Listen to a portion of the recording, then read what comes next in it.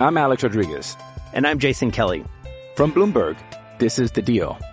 Each week, you'll hear us in conversation with business icons. This show will explore deal-making across sports, media, and entertainment. That is a harsh lesson in business. Sports is not as simple as bringing a bunch of big names together. I didn't want to do another stomp you out speech. It opened up so many more doors. The show is called The Deal. Listen to The Deal. Listen to The Deal on Spotify. With threats to our nation waiting around every corner, adaptability is more important than ever. When conditions change without notice, quick strategic thinking is crucial. And with obstacles consistently impending, determination is essential in overcoming them. It's this willingness, decisiveness, and resilience that sets Marines apart. With our fighting spirit, we don't just fight battles, we win them. Marines are the constant our nation counts on to fight the unknown. And through adaptable problem solving, we do just that. Learn more at marines.com.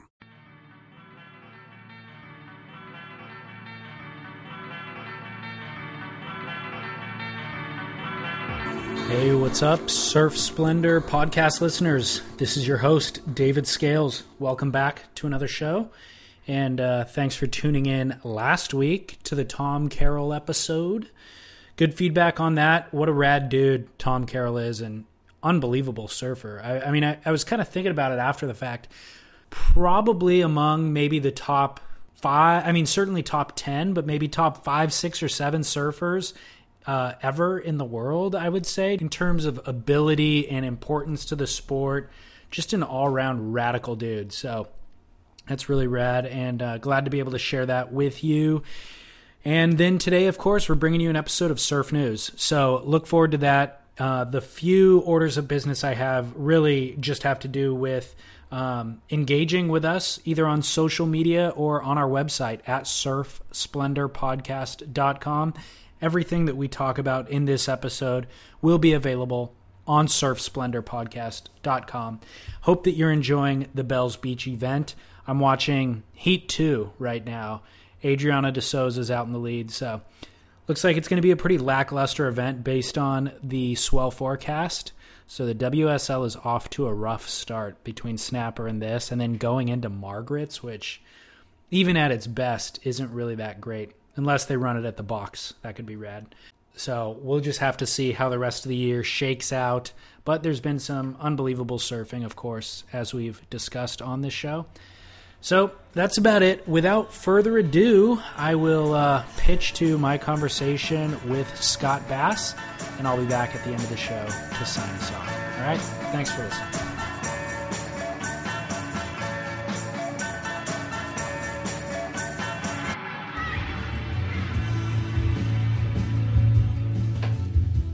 Hey now. Yeah, guy, welcome everybody down the line, Surf Talk Radio. The Cure, this is probably like right in your wheelhouse, huh? It is. It's not like in the center of my wheelhouse. It's in the periphery. I'm appreciative. Yeah. It's not my style. Like, I don't know any albums. Seems like your time frame. Yeah, it is. I don't own any albums, but it's definitely, I dig it. Yeah. I'm not an album owner either. Don't like to support the music community, Scott? No. God, immediately you're just starting off with him. Send him tweets. It's at Boardroom Show. He hates musicians and does not purchase anything. Oh my God. I'm a big fan of musicians. Of course you are. Speaking of which, yeah. What's going on with the guitar building for the Boardroom Show? The guitar building is going great. I've got 2 or 3 tables of guitar builders that are going to be there that are surfers. Andy Powers, who builds guitars for Taylor Guitar. Okay. And he's had a feature in the Surfer's Journal. Okay. And Pepe Romero Jr., who builds ukuleles and guitars and has famous,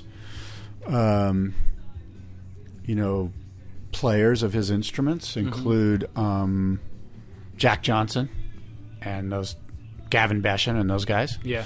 And then quite a few other guys, Okay. Some hobbyists, some guitar guys, some friends of mine that just build guitars in their garage. I like the idea of including them in the Boardroom Show. Yeah, I'm excited about it. That's actually the stuff I get really geeked on because it's new. Yeah. The Luthiers. Luthiers. When you Is your dad going to be there? I'll invite him to come. Isn't he a sure. luthier? He is. Yeah. Not professionally, but just hobbyist. Yeah. Yeah, I mean, he can bring a guitar in if he wants. He's more than welcome. I'd love to have him. It's funny. You introduced that word in your introduction video for the Boardroom Show. You referenced luthiers. And then I had never heard that word before, and I tried to reuse it with my dad, but mistakenly used the word Lothario instead, which is like a Shakespeare character that was like a Romeo or a Casanova, basically. Lothario, where art thou? Yeah, and then immediately realized, I'm like, I don't think that's the word Scott used, and had to do some research, but at any rate, I'm hip to that whole thing, dude. How are my levels? Are my levels good? You're good, dude. Technically, we're sound. Well, it is March 31st. March 31st. It's the last day of March 2015, and it's a Tuesday, and we're here in San Diego County. Plenty of south swell in the water. Yeah, have you been surfing? Yeah. I know. I'm kind of surfed out. Are you? A little bit. I was wondering if you were going to try to get out of doing this today so you can go surf instead. Well, you're on to me. That's normally my MO, isn't it? But here, I'll show you a little. Here's a picture of me. Where do you get these photos, dude? Just random friends that are shooting photos on the beach? Yeah, this guy was shooting photos on the beach. Nice. Anyway, I'm boring listeners by showing David pictures of me surfing. The thing is, this swell. Oh, Scott getting shacked. A little shackage. Where is that? That's at a place called Malcolm's. Okay. You throwing me smoke screen? Oh, slam, dude. No, that's actually the name of the spot, but it's only known. Oh, okay. Goes by that name by people who know. Okay. There's a guy named Malcolm who used to surf there all the time in the 60s. Got it. So, are you going to post these on downthelineradio.com or what? I may. My vanity's been known to get the better of me, so yes, I will. I'll post massive posters, and you'll be able to. I'll give them away. In fact, I'll pay you to take them and put them on your bedroom wall. You may have to. Looks like Surfline's getting promotion too from those. They got their logo plastered on the front. So Scott's getting shacked on a little right. He's regular foot, so front side barrel on the first one, and then doing a nice off the top, kind of a lean back almost slam. That's as vertical as I get right there, and that was right around 9 o'clock. Yeah. Well, you were coming down from it, so I just remember seeing it, going, "Oh yeah, I'm gonna get real vertical here," and then you see the picture, and I'm like, "Here, you know." In your mind, you thought. Yeah, in my mind, I thought I was throwing it straight up. Yeah, you know. That's funny. What are you riding in that photo? 5'9" Wayne Lynch model called the B Dog. And it's Lynch or Rich? Oh, I'm sorry, Wayne Rich, and it's a four fin. That I made. Sandler. Thought he was dead. No. Scott. Wow, it's horrible pod, dude. That was bad pod. By the way, a listener commented on surfsplendorpodcast.com at some point that you sound exactly like Nick Cage. Who's he? Nicolas Cage, the actor. He was Nicolas Cage? Yeah. That's not good. I know. I don't want anything to do with Nicolas Cage. I was gonna dig up a Moonstruck clip and like play it, and then ask you to like say the exact line from Moonstruck to recreate. Well, I have quite a few friends who are convinced that the guy who's on that show, Treehouse Builders or Treehouse Masters or something, I've never seen it. Yeah, I haven't either. They're like, that guy's just like you. Really? I'm like, whatever. His personality, or he looks? I don't know, like his mannerisms and his movements and. Oh, sounds like a cool dude. You are smooth.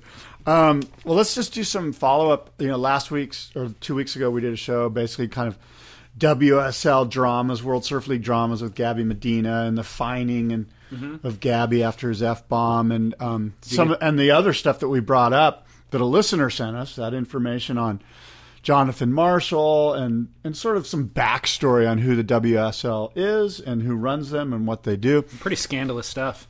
It was, and I got an email from a listener. He says, "Hey, Scott, I'm a frequent listener. I've actually emailed you once or twice in the past about the program with constructive criticism. Anyway, I'm a friend of Jonathan Marshall." And Jonathan's the guy that we referenced a couple of weeks ago. He's the lawyer for the WSL. "I'm a friend of Jonathan Marshall. I thought you were a bit unfair in your last podcast. I'm not too familiar with Jonathan's time at RKO or at the shooting gallery, but I can tell you as his friend and as someone that has worked with him that he's a good guy with good intentions And as a lifelong surfer and a fan of the WSL and professional surfing, I can tell you that he's good for the WSL for what it's worth. Owen. Succinct, to the point. Yeah, and I said, hey, I sent him back an email saying, hey, Owen, unreal, you know what? We'd love to get Jonathan on the show. Maybe I was unfair. Maybe we were unfair. I think part of our frustration is sort of the lack of transparency with the WSL and their inability to kind of get back to anybody regarding who they are, what's happening, what's going on with the funds. So maybe some of that unjustness comes from a little bit of frustration on my part, or perhaps your part as well, David. But I was like, hey, man, bring him on. I'm sure he's a nice guy. I'd love to meet him. The door's open for Jonathan to come on the show anytime. We'd love to have him. Here's what happens. These new people, these new owners get involved with surfing. We've never heard their names before, so you do a Google search to find out who are these people that are holding the reins, and the Google search only returns negative content. And so, well, no, I mean, that's not necessarily, I don't mean to like slander. I'm just saying like those are the things that came up, and you're just reporting the news of what came up, you know? And so, well, it was sent to us. But then you reach out to these people and ask, and it's radio silence. Right. So I don't want to read the bad news necessarily, but you guys don't give us anything else to go by. So let's just report what's out there, basically. And we're not journalists, and we're not doing like really accurate reporting, anyways. But that's kind of what happens. Yeah, this show, if anything, the character is sort of like water cooler fodder. You know, David and I just get together unprepared and start riffing. And and the irony, I guess, there is that when we do actually do some research and some reporting, we get really good response from the listeners. That's true. So yeah, I got another email. It says, "Hey Scott, I found the Surf Splendor podcast awesome listening. I like your matter-of-fact takes on the tour. You pretty much call it like it is. Sometimes reality is tough to hear, but true. About half of the tour is not worth watching, and only about 25% actually drive sales for brands, at least here in Southern California. I told the same deal to the WSL principals about developing the personalities of the surfers, tell their stories, so I might care about watching. I have heard the exact same thing repeated a bunch of times, and you can blame the brands or blame the tour. Either way, it's just not happening. And I'm still a total surf fan. Sadly, my 14 and 16-year-old surf groms are not as much fans. So that tells me the WSL and pro surfing are for sure missing the point. Or it is hard to compete for kids' attention these days, one or the other. Anyway, keep the shows coming, always entertaining, and a great listen, Gary Clisby." Love the opening line of that email. I know. I knew you would. I sent him. I'm sure you saw. I sent back a link to downthelineradio.com. I did see that. So we should always reset, because I get periodic comments asking about what are the names of the show and what's going on here. The story is that Scott's been doing Down the Line Radio since 2005. He's the pioneer of podcasting in the surf world. I got into it, David Scales, about 2 years ago under the moniker Surf Splendor, which is like interviewing people in the surf industry. But then I wanted to incorporate a news style show every other week. And Scott had recently kind of parted ways with a co-host, I guess. And so Scott was doing Down the Line Radio on his own. I reached out to Scott and just said, "Hey man, I want to do a surf news podcast and you need a co-host. Let's see how this works." We got together. It's been working ever since. But we've never really discussed how, if we call it one thing or the other. So we both record it and we both simulcast it, basically, the same exact show. So Scott posted on Down the Line Radio. I post my version of it on Surf Splendor Podcast, and they coexist because there's no revenue stream. There's no real reason to, like, figure out what we're doing. We just kind of, the more listeners, the better. Doesn't matter. I don't mind if people are listening to it via your platform or mine. It makes no difference to me. What do you think? I just realized we're like dating, and if we ever have a kid, we'll have to get married. That's kind of how it is. But what religion do we raise it? Oh my God! There's a lot of tough conversations in the future. The kid would be the revenues, right? As soon as we make revenues, we're going to have to get married on some level. But so it's a confusing thing for the listener, maybe who's a new listener, but that's the genesis of it. Well, I think our last show must have been a good one because I got more emails than I've ever received, and Yeah. I'm not sure if you got a bunch too. People like scandal. Yeah, I guess they do. Well, certainly I've got a little bit of that. I used to have a segment on the show called Travisham Mockery, which is a combination of a travesty, a sham, and a mockery, right? A Travisham Mockery after the famous Bud Light commercial. Mm-hmm. And so I'm bringing that back. I have a Travisham Mockery this week, and I know you'll be able to come up with some Travisham Mockeries as we proceed here down the rest of the year. You usually add the word gate to all of your scandal things. That's true. So Travisham Mockery gate. Well, what we do have is Rip Curl Pro Bell's Beach Gate. But I don't know if there's that much gate or scandal to it. But, it starts today. Mm-hmm. It's the 2nd of April, or no, the 1st of April over there in Australia. It's early in the morning. So in about 6 hours or so, it may or may not start, depending on swell. But I was sort of interested in your question. From a fantasy surfer perspective, I think that this is probably the hardest event to handicap because, one, it's early in the season, so we don't really have a feel for sort of who's on fire. Certainly, Filipe Toledo surprised a lot of us, I guess you could say. And for the second reason, Bells is just a hard wave to figure out. It's a hard wave to surf, to handicap, to know, even if you think the guy's on fire, he's got to go to Bells and surf. As Parco sort of put it really interestingly this week, I think on Surfline or something, that it's the fastest, slowest wave on tour, or it's the slowest, fastest wave on tour, one of those. Sure. So it's hard for the surfers themselves to figure out. So for that reason, it's difficult to pick a solid team on the fantasy surfer side of things. So I guess my question to you is, how many Brazilians do you have on your fantasy surfer team as we start event number 2? I think I have 2. Adriano de Souza, who is strictly a stats play. Yeah. Like, I did not pick him because of passion. I picked him because he finaled there, or he won it. He won it 2 years ago against Nat Young in the final. And he shows up early. He stays late every season, puts in the hard hours to figure out the wave.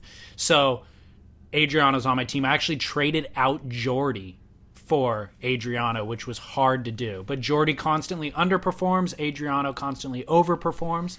That was the swap.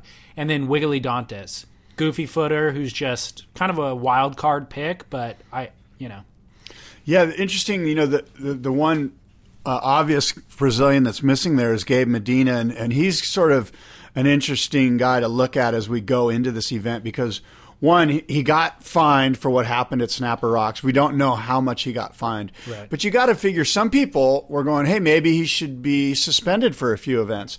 Now, can you imagine if the WSL suspended Gabe Medina going into Rip Curl Bells? Rip Curl's his main sponsor. They've got Gabe Medina billboards down there in Torquay, and there would be an uproar, first and foremost probably from Claw and Neil Ridgway, the two guys that sort of run Rip Curl down there. What was that meeting like, when they said, well, should we fine or suspend? And can you just imagine the wheels turning at the WSL where they're going, well, we can't suspend him because we're coming under the Rip Curl Pro Bells Beach. He's our world champion, and he did crappy in the first event. And to pull this one out from under him and his sponsors, it would just be the death knell. Yeah. Because I don't think that, I've heard through the grapevine that basically what I've heard through the grapevine is that Paul Speaker in the WSL sort of is like a bull in a china shop, and he just went into owning this new surf league kind of thinking he could push things around and push people around, and it just doesn't happen that way, Right. And especially with Claw and the Bells Beach event.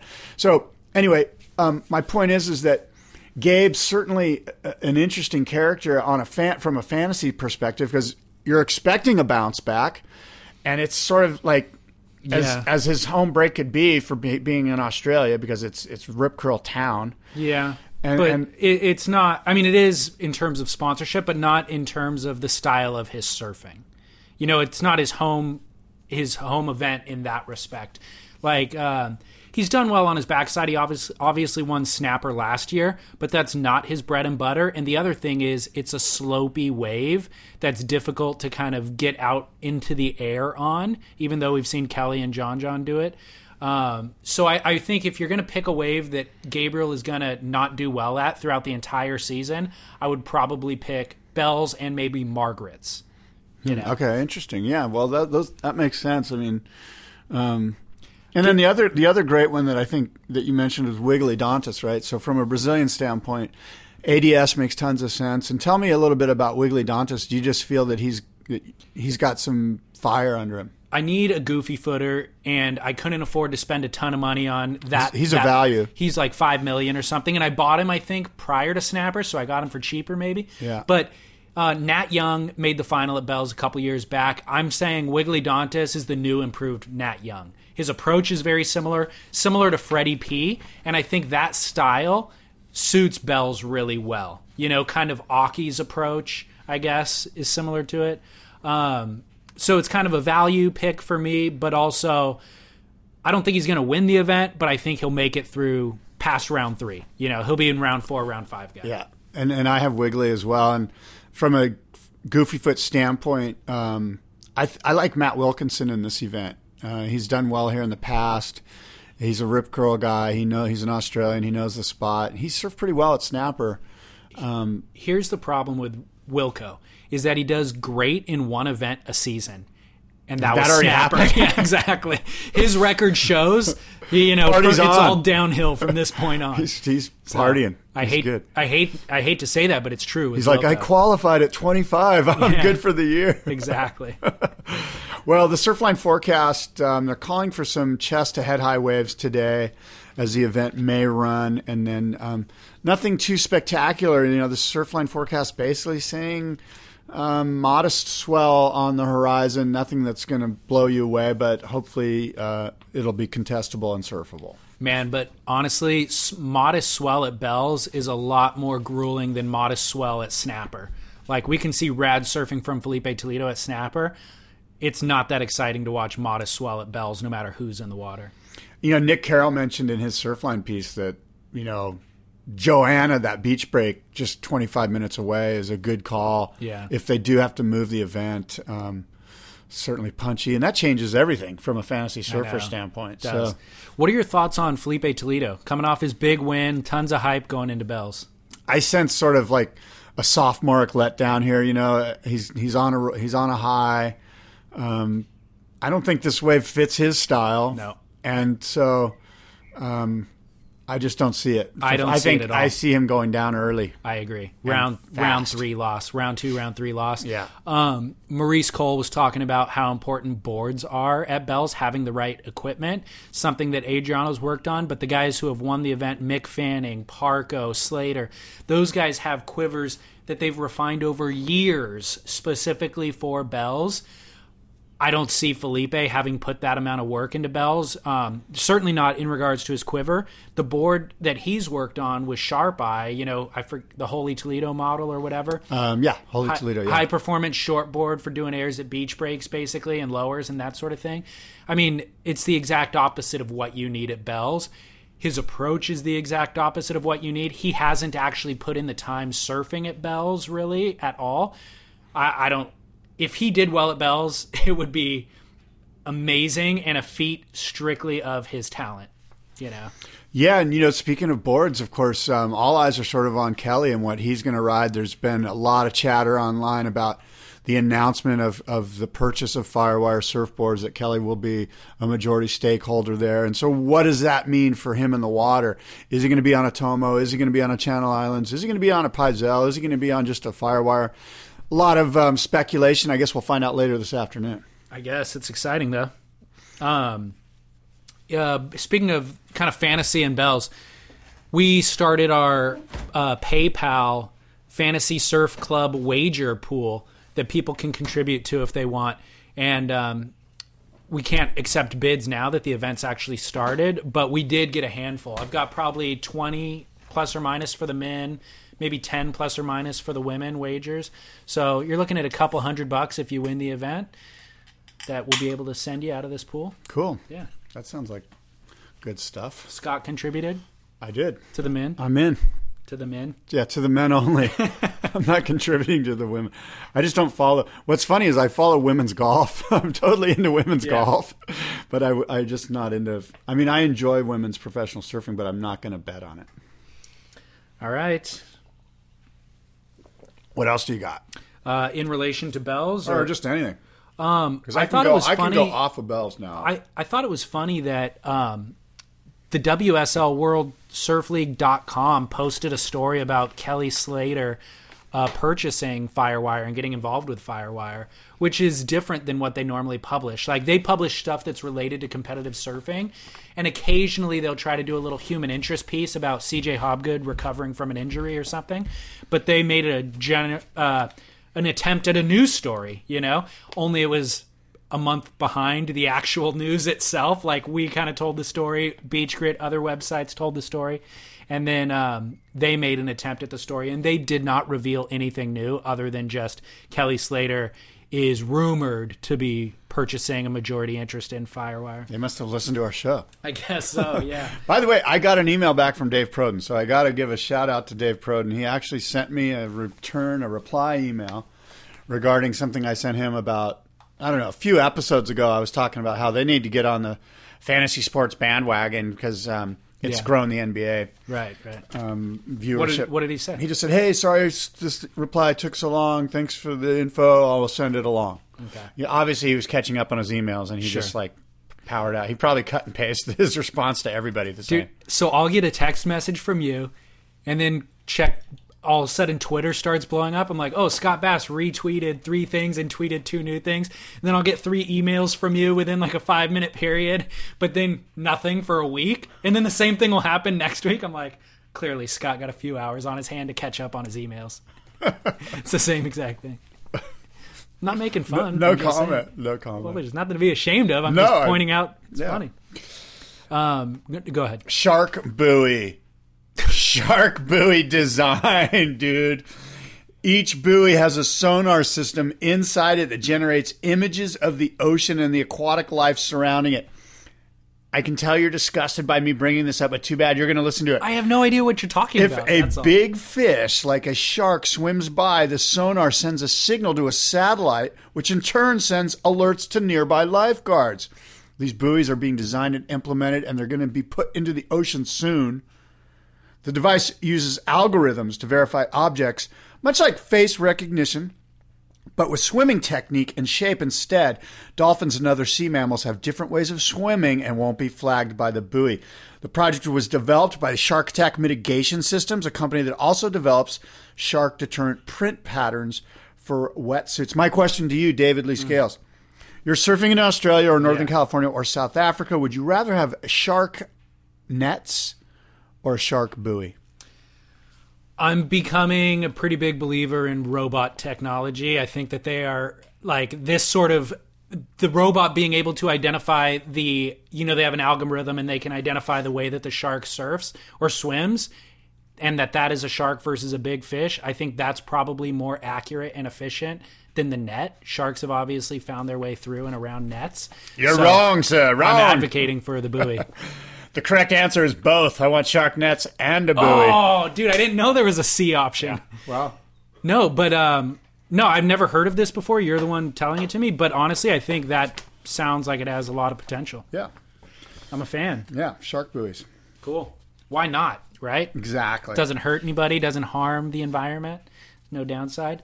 So did you see that Kelly Slater optioned the rights to Tie Stick? I did. You tagged me, I think, in his Instagram. Yeah, I was kind of blown away by it. First of all, I love that Kelly drops all of his biggest news on Instagram.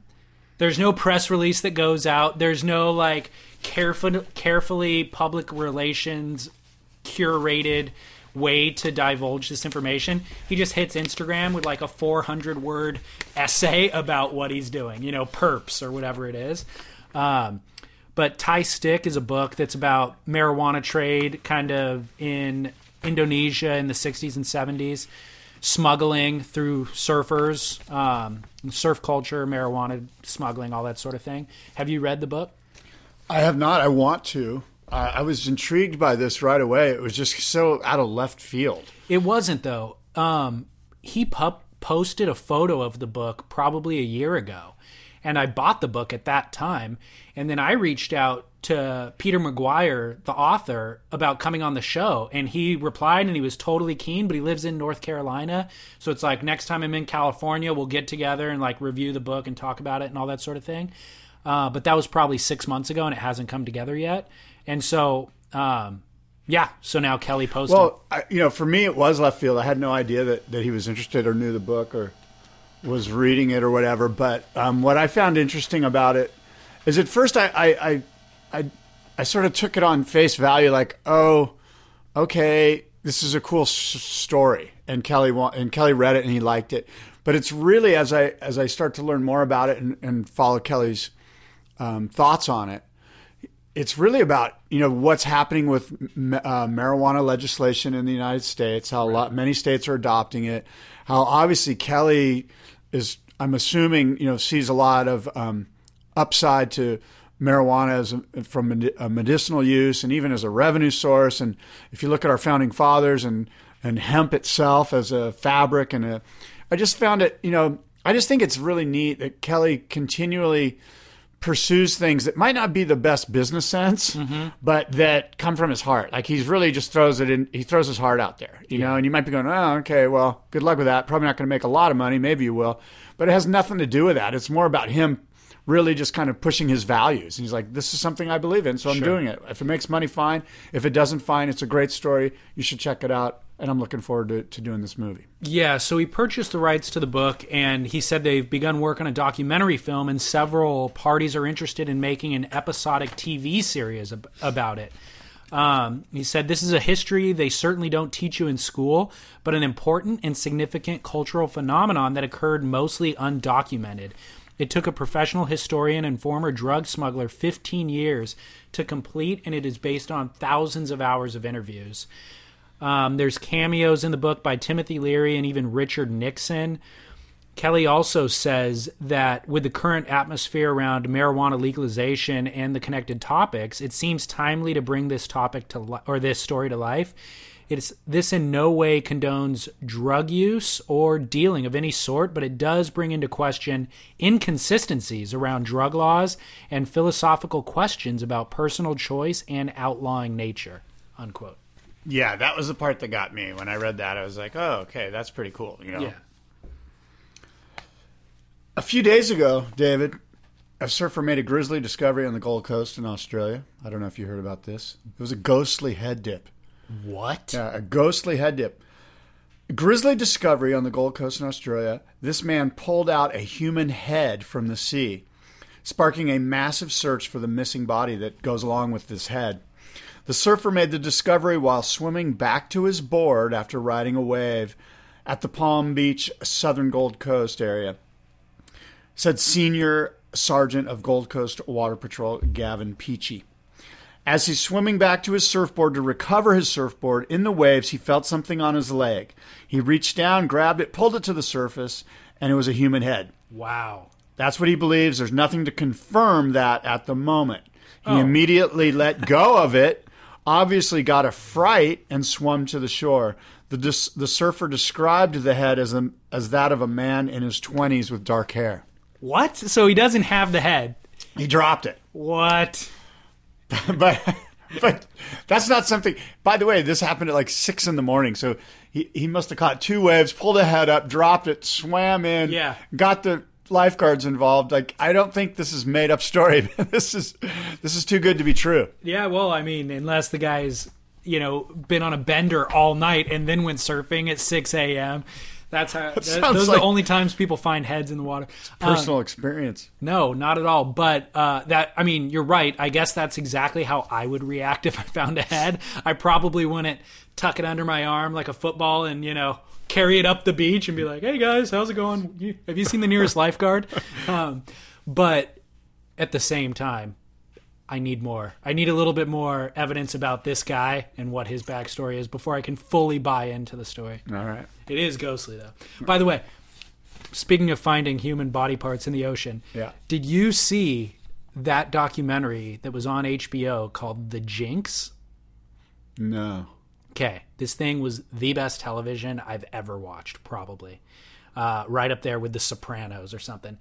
It's a real-life story about this this yeah, super okay. wealthy This dude is from that guy. New York. Right. His name's Robert Durst. Yeah. His story's been covered. I followed this, yeah. Yeah, it's been covered. They made a Hollywood movie about it. The guy that made the Hollywood movie about it then made this 6-part documentary for HBO about it called The Jinx, The Life and Times of Robert Durst or something. Well, anyways, it starts out, the episode 1, the beginning of the episode starts out with this kid fishing in Florida, and he finds these body parts basically washing along the shore. They find all of it except the head. And the head has never been recovered. But it's ultimately this neighbor of Robert Durst who got dismembered by Robert Durst. Robert Durst went to trial about it, admitted to it, but claimed self-defense and got off and never had to do any time because, it was out of self-defense. But he killed... Self-defense? He dismembered it? Exactly. That's lame. Why didn't he just... He had this amazing law team because his family's from old money real estate from New York City. Right. Just like... Mega Manhattan millions. Yeah, exactly. Yeah. But it goes on. His ex-wife was his ex-wife or his wife who went missing back in the 70s. That... was her body was never found. Nobody was ever prosecuted for that. So they're kind of analyzing that story. Then his best friend ends up going missing in LA a few years later. So there's these 3 death scenarios that surround Robert. He's claiming that he's jinxed and these bad things always happen to him and the ones that he loves. Spoiler alert, the end of the documentary, it's been reported, so I'm not spoiling it. It's been pretty widely reported. So, end of the documentary, they're doing this final interview where they find this really damning evidence. The documentary filmmakers find this evidence. The detectives don't find it. The documentary filmmakers find it. They call him back for another interview. Like, hey, man, we've been making this movie for 2 years. We've done all the editing. We want you to come back and sit and do this final exit interview. And they present him with this evidence. Robert really... What's the evidence? The evidence is... when he killed allegedly the third person, his best friend in LA, he sent a note to the detectives saying there's a dead body in this house. Go check it out. Well, they found another note that he had written to that person when they were friends. Oh, the Beverly Hills in the same script. I saw that. The Beverly Hills, the handwriting matches identically. Beverly Hills is misspelled. Right. It's like a carbon copy, the killer's letter that he sent to the detectives and this letter that Robert sent to this other person. It's carbon copy.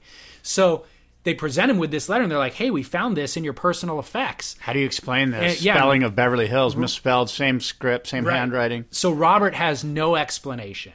And they basically they finish the interview, shut off the lights, all that sort of thing. Robert's mic is still on, and he goes into the restroom before he leaves, and he's mumbling to himself.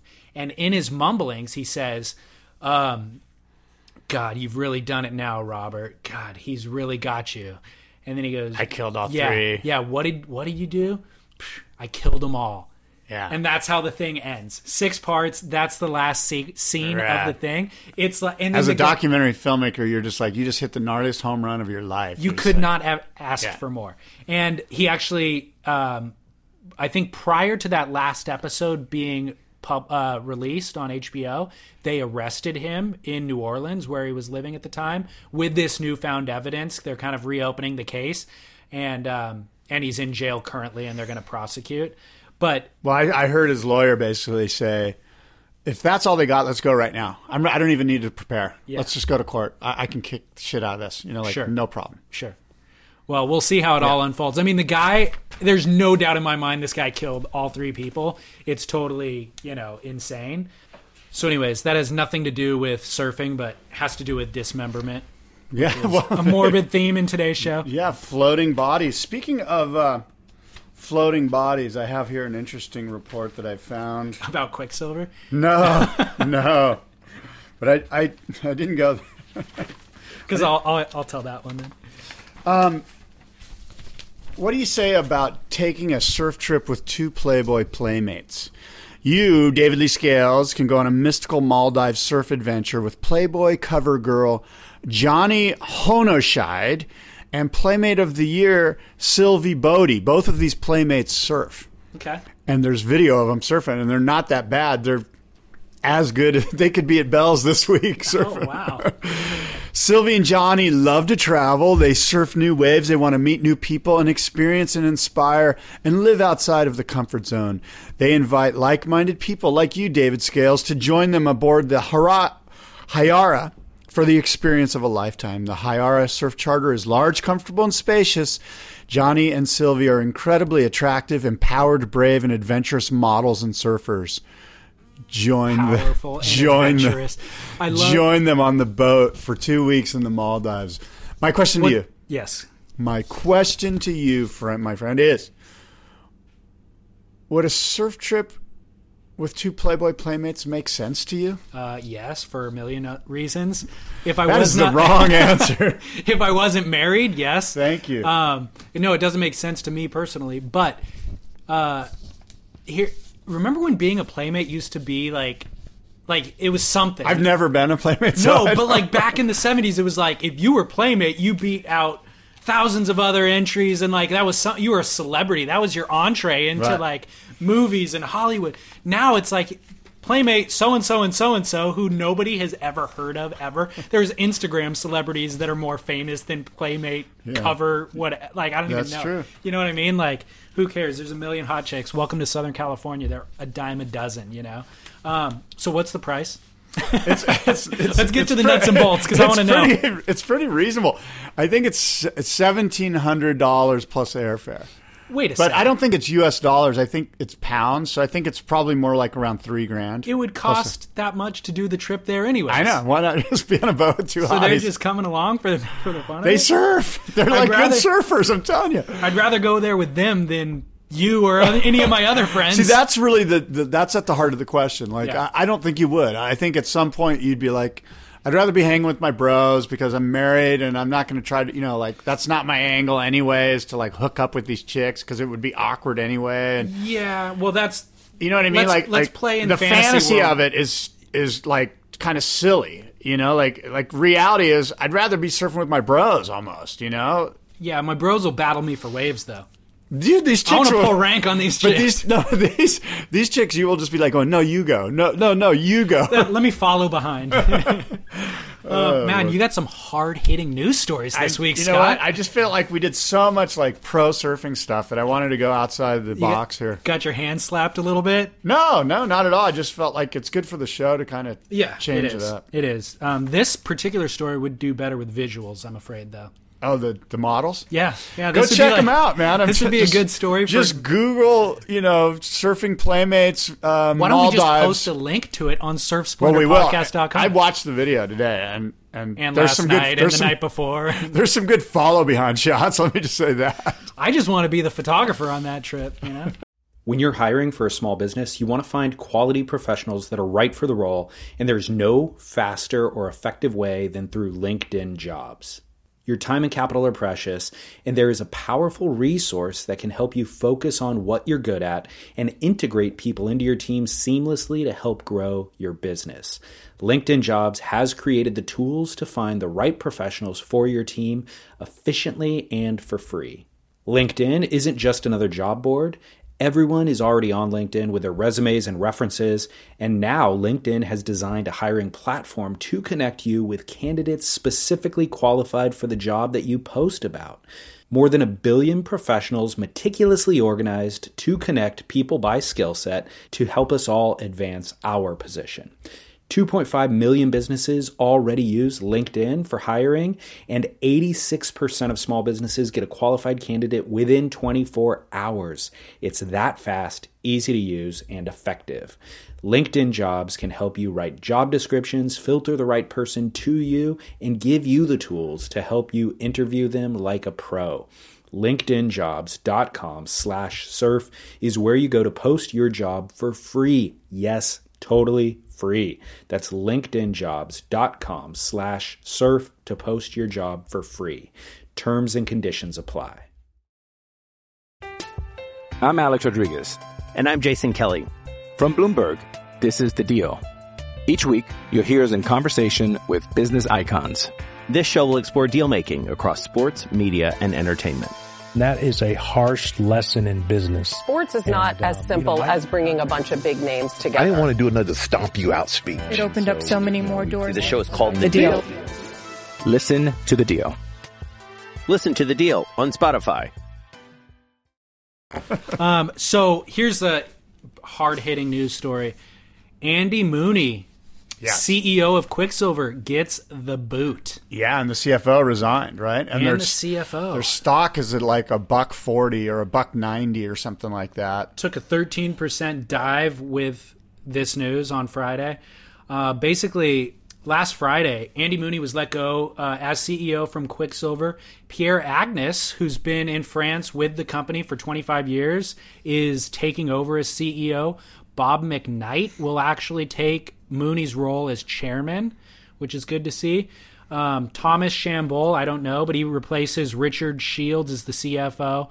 The stock dropped 13%, as I mentioned, on Friday with this news, but it's actually down 73% since Mooney took the reins in 2013. This is pretty gnarly. This is kind of like last-ditch effort. Let's get Salt back in the business. Let's get real surfers involved, both Pierre and Bob. Bob was retired. Yeah. And now all of a sudden he's back, and so you got to figure... Retired from CEO. Well, yeah, okay. Maybe he was on the board, but he wasn't on the board, right?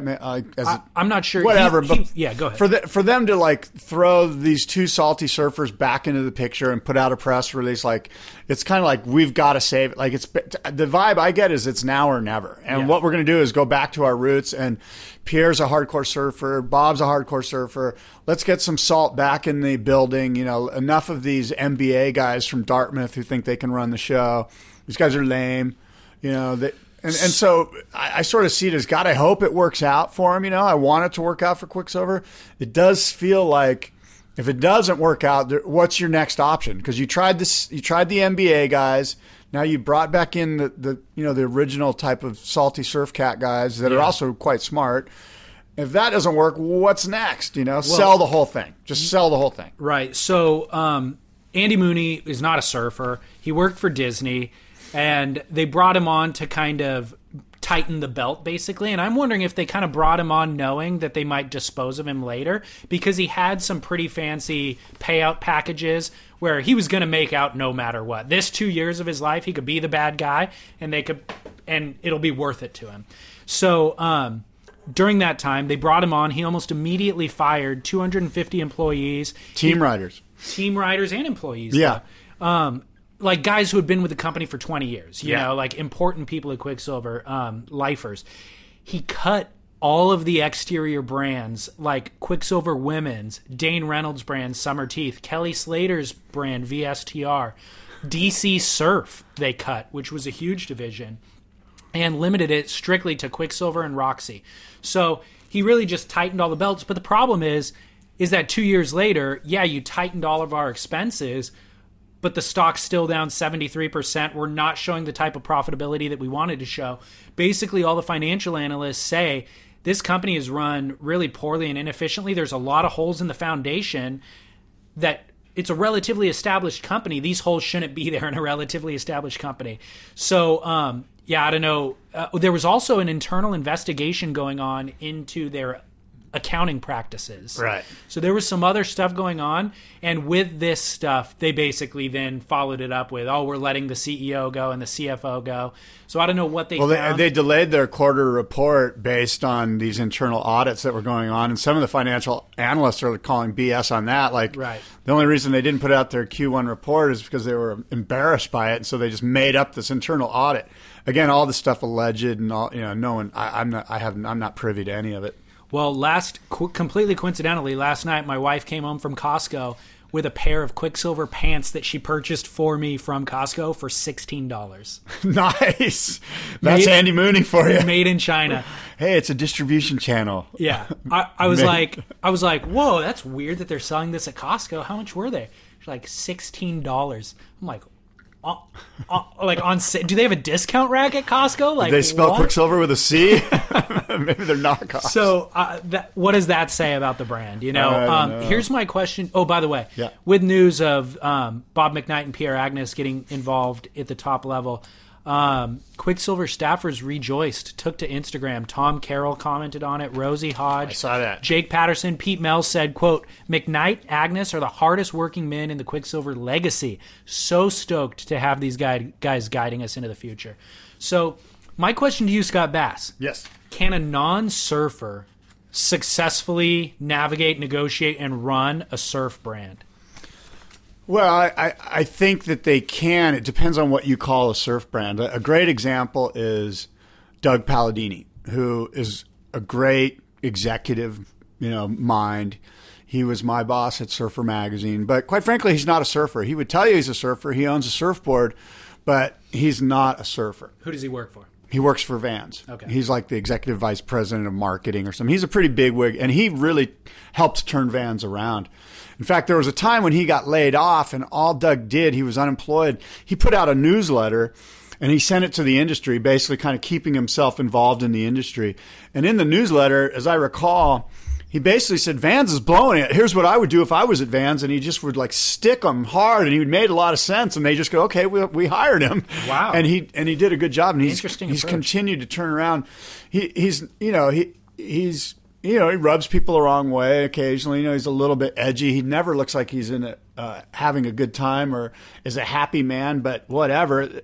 I guess so my answer is, yeah, I think they can, but I don't think it's a good idea. And quite frankly, I don't think Vans is a surf brand. Vans is a skate brand. I mean, but they penetrated the surf market very successfully. How? Not whatever. That's true. How? They Explain to me how. They sell as much product in Huntington Surf and Sport and all the main retailers. Right. As What are they anybody selling? Else. Shoes. Yeah, it doesn't matter what they're selling. I don't wear shoes when I go surfing, so it's not a surf brand in my mind. I understand, but th've penetrated the surf market, is what I'm saying. Sure, yeah. They sell as much product to surfing and the surf community as anybody else. I'm just saying, in my opinion, it's not a surf brand. I agree with you. They sell in surf retail, sure. I mean, they sell candles in surf retail too. It doesn't mean candles are. So it's semantics really at this point, but. But Doug's done a great job of he's pretty much a success everywhere he goes. Yeah, sure. And so I guess an MBA type like a Palladini that knows the space can do it. I'm not so sure Andy Mooney even knew the space. I think you're right. I think they brought him in just to be the bad guy for 2 years. Yeah. Thank you very much. Fire all these friends of mine, and then I'm going to come back in and run the ship. And you're going to make your $12 million or whatever it is off of it. You know? So yeah, I mean, I think. The problem and the challenges that we run into with this scenario, because it's come up on this show before, is like the core community. You have to always cater to this core community, and that will give you validation to the broader market. So if you can have validity to the core and then sell billions of widgets to the masses, that's kind of the perfect scenario. But once you start selling to the masses, the core then feels alienated, and you get into this weird quandary. The problem is the core doesn't buy enough widgets to really support the brand anyways. So you find yourself servicing two masters both inefficiently and and that's where we found ourselves basically. Yeah, exactly. I mean, it's interesting, right? It seems like the last 5-10 years it's been this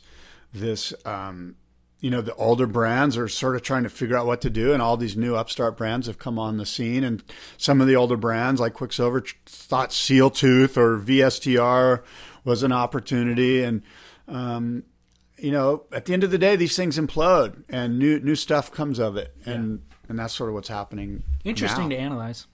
Like Captain Finn Company. I mean, there's so many young brands out there that are vital, that are important to the kids, you know.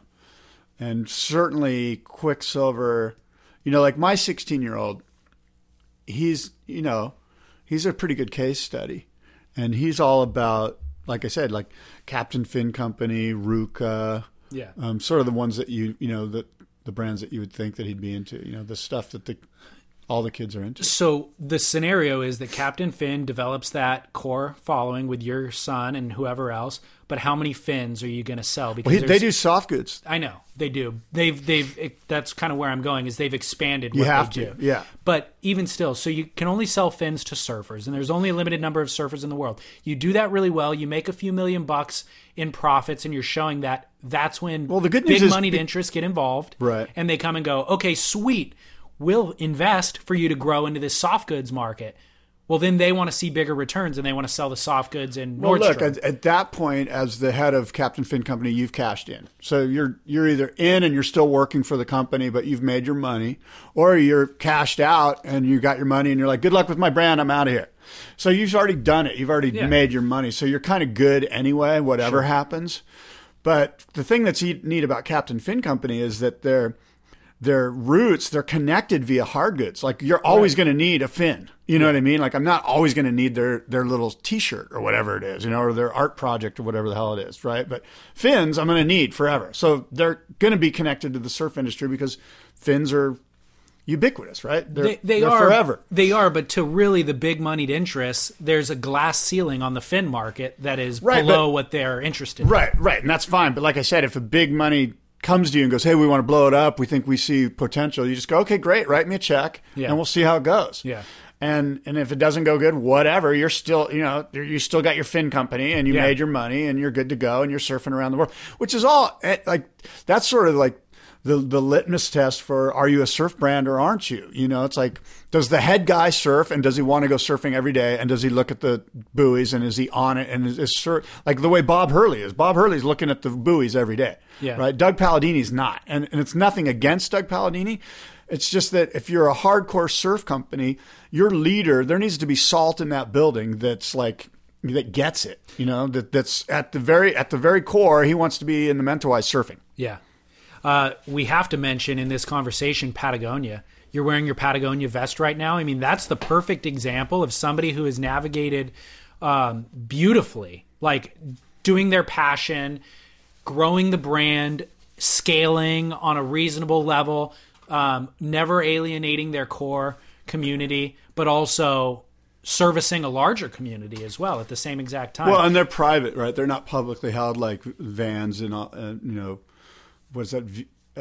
What's the company that owns Vans? It's like VF something or yeah. I'm not sure. Corp or whatever. But anyway. I mean, that's a great example that Yvon Chouinard, just like this infinite passion that is never wavered from, that everybody around him rallies to support, basically. Like he's like got orders in the wings and goes, oh, screw it, I'm going to go climbing for a couple of months. I'm going to let And he's a hardcore surfer, and he has been for 35 or 40 years. Totally. And I'm going to let the business suffer because I want to go pursue my passion. But he has enough people around him who go, you know what? We'll fill in the gaps while you're gone because we believe in what you believe so much. We'll do the extra work. That's what you want. You need to be able to rely on people. People love passion and they'll drink the Kool-Aid. I mean, to their own demise. We've seen in Waco, Texas, and these other Jonestown.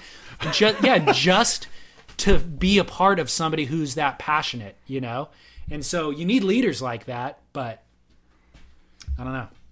Well, it's certainly I found this topic interesting and it's sort of fascinating, Yeah. Jumping the shark as a surf company, like when do you get too big? When is it, when do you blow up and are no longer valid and valuable to kids? Those people around you could be your shark buoy that alerts you when the shark is coming so that you can jump or not. Shark buoy. So did you hear South African big wave surfers said no thanks to the Big Wave World Tour? I'm glad you brought that up. Yeah. Pretty interesting, right? Yeah, we'll get into that a little bit. Well, the Big Wave World Tour has had Dungeons on their roster in the past, which is a big wave surf spot in South Africa.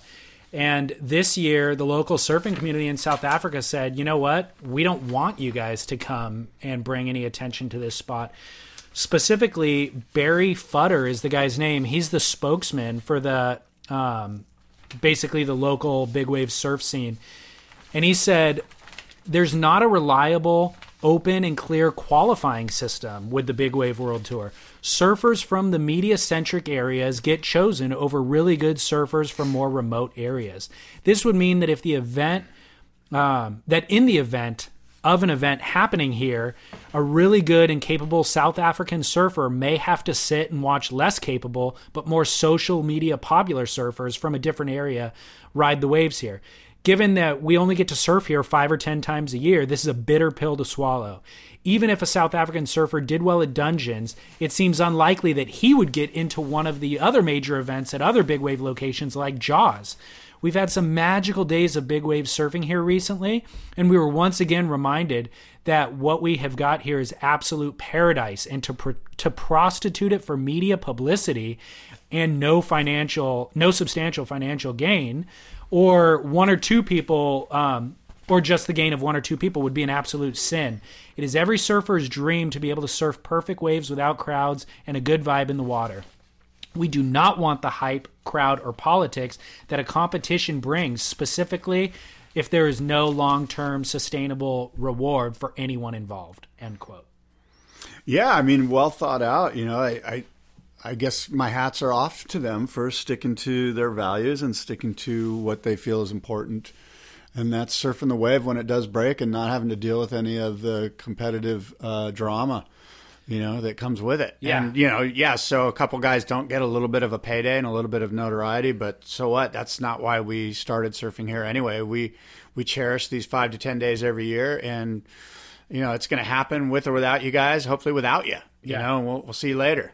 Yeah, well... Can you name 2 big wave South African surfers that have done well? Grant Baker is the only one I got. Well, the other one I think is Chris Burdish. Okay. And he's, you know, I mean, look, the whole big wave world tour thing, it's sort of on the periphery, right? It's we're not even sure, you know, what it is. You know, unfortunately, Mother Nature just doesn't allow for that. But, you know, Chris Burdish, I don't know how well he's done. Here's my question to you, though.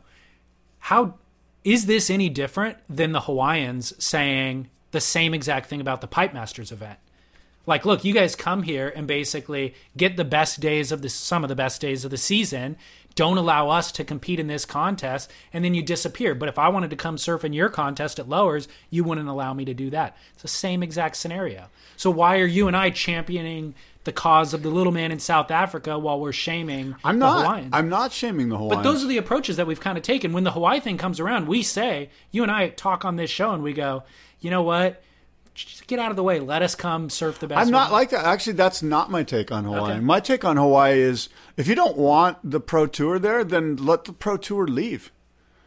And you guys just surf your waves. And we'll go have we'll go have the finals at Chopu, or we want to be somewhere where we're wanted, you know. Sure.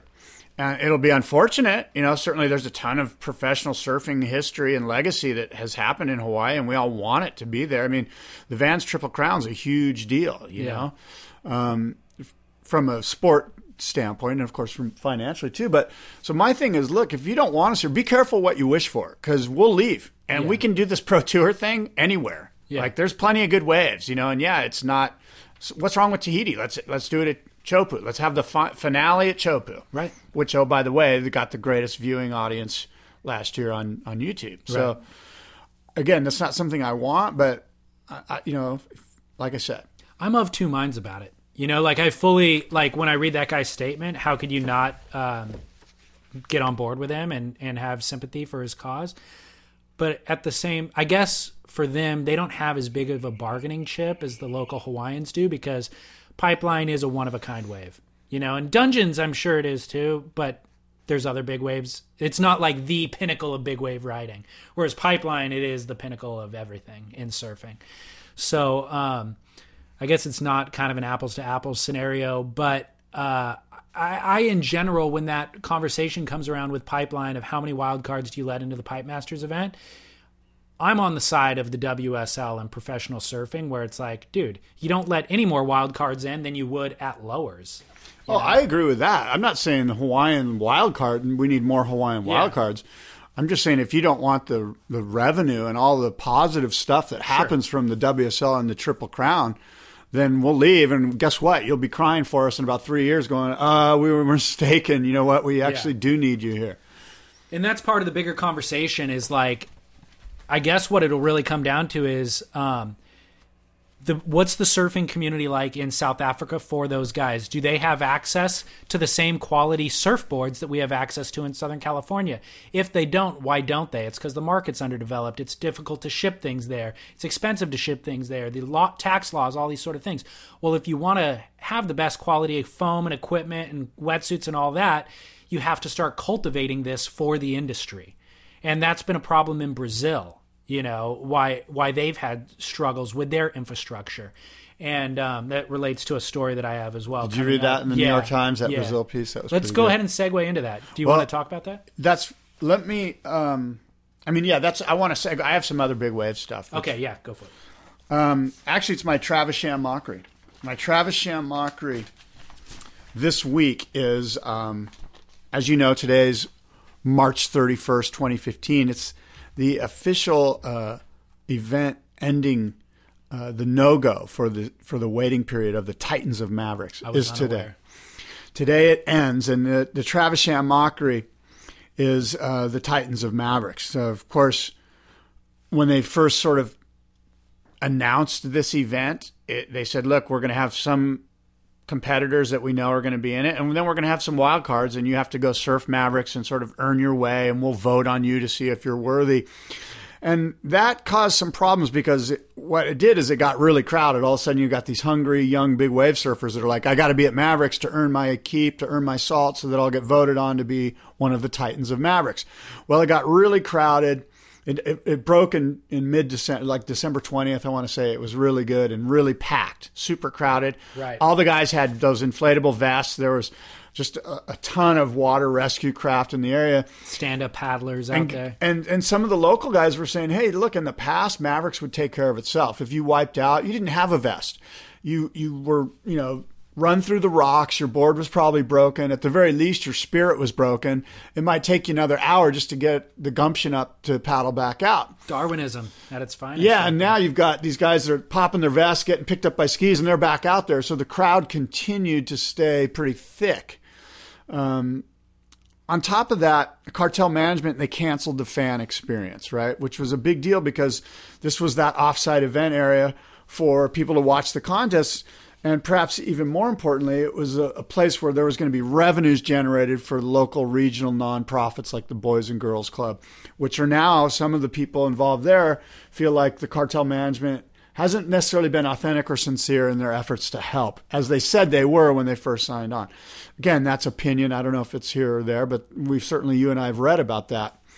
On top of that, Cartel Management, I guess unknowingly during one of the events, called the Half Moon Bay locals rednecks right to their faces and not even realizing they were talking to Half Moon Bay locals. So, is this Cartel Management, is Hollywood sort of big leaguing the Half Moon Bay people? I don't know. However, none of those reasons are the real reason that Titans of Mavericks is a Travis Sham mockery. Can't wait for the punchline. What's the real reason? The real reason is that the defending champion isn't even invited to their event. Shut up. Peter Mel is the defending champion. And he's the defending Titan. Yeah. He's almost as synonymous with Mavericks as Jeff Clark. Peter Mel is like part of the legacy there. Right. To not invite the defending champion is lame with a capital L, and it's a complete Travis Sham mockery. Now, I know that the WSL and Paul Speaker, they lawyered up and they went in to Cartel Management and they tried to get it on the Big Wave World Tour, and there was some politics and there was some drama, and I'm sure that Paul Speaker and the WSL has a lot of blame here, and I don't know what happened. I just know that they met, they butted heads, and they split. The two sides couldn't come to any sort of agreement.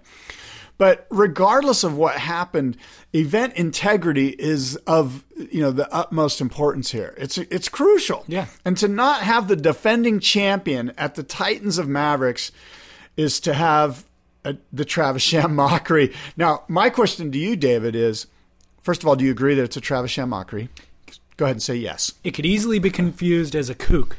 But yes, one or the other. If you were a part of this big wave brotherhood, right, this core group of 20 or 30 guys, the Twiggies, the Greg Longs, the Sean Dollars, the Skin Dogs, the Half Moon Bay locals, the Santa Cruz locals, the San Francisco big wave surfers, do you now support this event, an event that is squeezing out the defending champion Peter Mel, one of your own?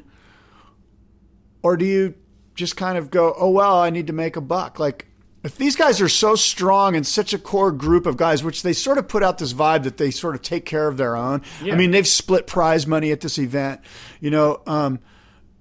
Which side do you take if you're one of these guys? I definitely do not support the event. And furthermore, if I were to win the event, it wouldn't have the cachet that it would have if I were to dethrone Pete Mel. That's my approach. I'm calling out the Cartel Management. They got to move their egos out of the way here, and Peter Mel has to surf in this event, or your event is a Travis Sham mockery. But are we looking from the wrong angle? Did they not invite Pete, or was Pete not allowed to participate because he's the Big Wave World Tour commissioner? No, the WSL's put out thing that said they'd love for Pete to compete. They want him involved, and I texted with Pete last night about it because I didn't want to jump the shark here or say the wrong thing here, and Pete's bummed. He wants to be involved. Really? Yeah, he's the defending champ. It's BS. Why wouldn't they invite him? Well, there's politics. There's egos. I mean, there's, like I said, the WSL It's just because of butted heads with Cartel Management. They lawyered up. Yeah. Cartel Management lawyered up, and they both flipped each other off and walked away from the negotiating table. And that left Peter Mel sort of like going, well, one of these guys is my employee. Yeah. And Employer, excuse me. Yeah. And so, but my point is, all that stuff needs to be pushed to the side course, because what's important here is the event itself. Yeah. You cannot have the Titans of Mavericks without the Titan. Well, I'd overlook. He's the Titan, for God's sake. If I was Cartel Management, I would realize the people that flipped me off were Paul Speaker in the WSL, presumably. Pete Mel probably wasn't in that meeting himself flipping them off.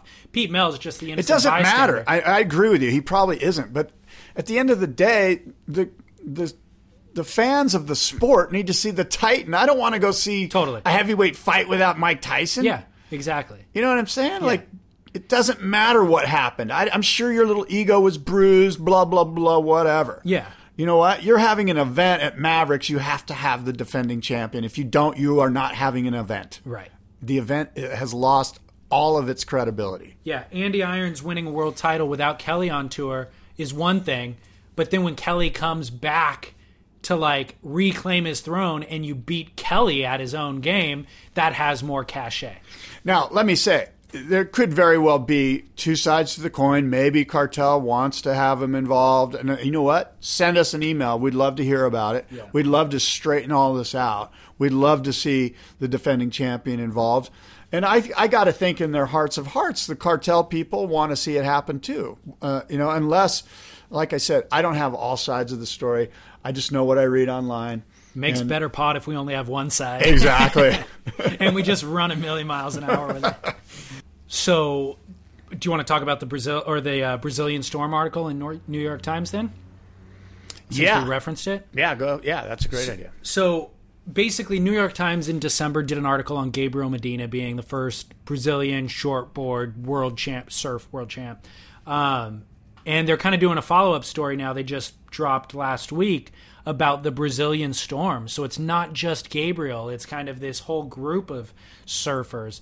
The top 8 surfers at Snapper, 4 of them were Brazilian surfers, you know? And so they kind of wrote the article under the premise of Brazil has more than 4,000 miles of coastline. Brazilians have been surfing since 1964. So why this sudden dominance in the sport is their question. What are your thoughts? Well, as I recall, I thought the article was more about sort of what happened was the economy went they were answering this question. Yeah. Why this sudden dominance in the sport after they've been surfing for 50 years, you know? And that's why. Yeah, exactly. Basically, they talked about the economy's recently improved, the middle class has grown. They also talked about... But things are on a downward slide. Yeah. More recently, things are on the downward slide. So it's like they saw this ballooning of the middle class, and they actually talked a little bit about the stereotypes of the Brazilian surfers as they've been able to travel and get support. They show up at lowers, paddle out, and get all the waves, and their real boisterous behavior. And they said, let me just chime in and I'll throw some stuff out there which may or may not be true, and I'm sure we'll get some insight from Brazilian listeners. But basically, and again, I speak from a place of I'm not an expert as far as social stratification of Brazil's population, but from what I understand, Brazil had a large lower class and a pretty small upper class. And most of the surfers that could travel around the world came from that upper class. You just didn't have the money so you had these sort of already entitled South American machismo rich who would probably treat people in their own country that were not of the same social status, probably a little bit like rudely and probably a little bit loud, and just sort of kind of had their way with the lower class in their own nation. And so when this elite upper crust Brazilian surfer traveled, he carried that same attitude with him wherever he went. He was like, hey, whatever, don't you know who I am? So he sort of had that entitled vibe. And you add the sort of machismo, hot-blooded, South American male to that equation, to an already elitist mentality, and you've got this, I can take whatever I want, and I'm going to hang out in packs, and we're going to and be loud and rude. And so I think that's the stereotype that they're fighting, right? Sure. Because they're not all like that. No.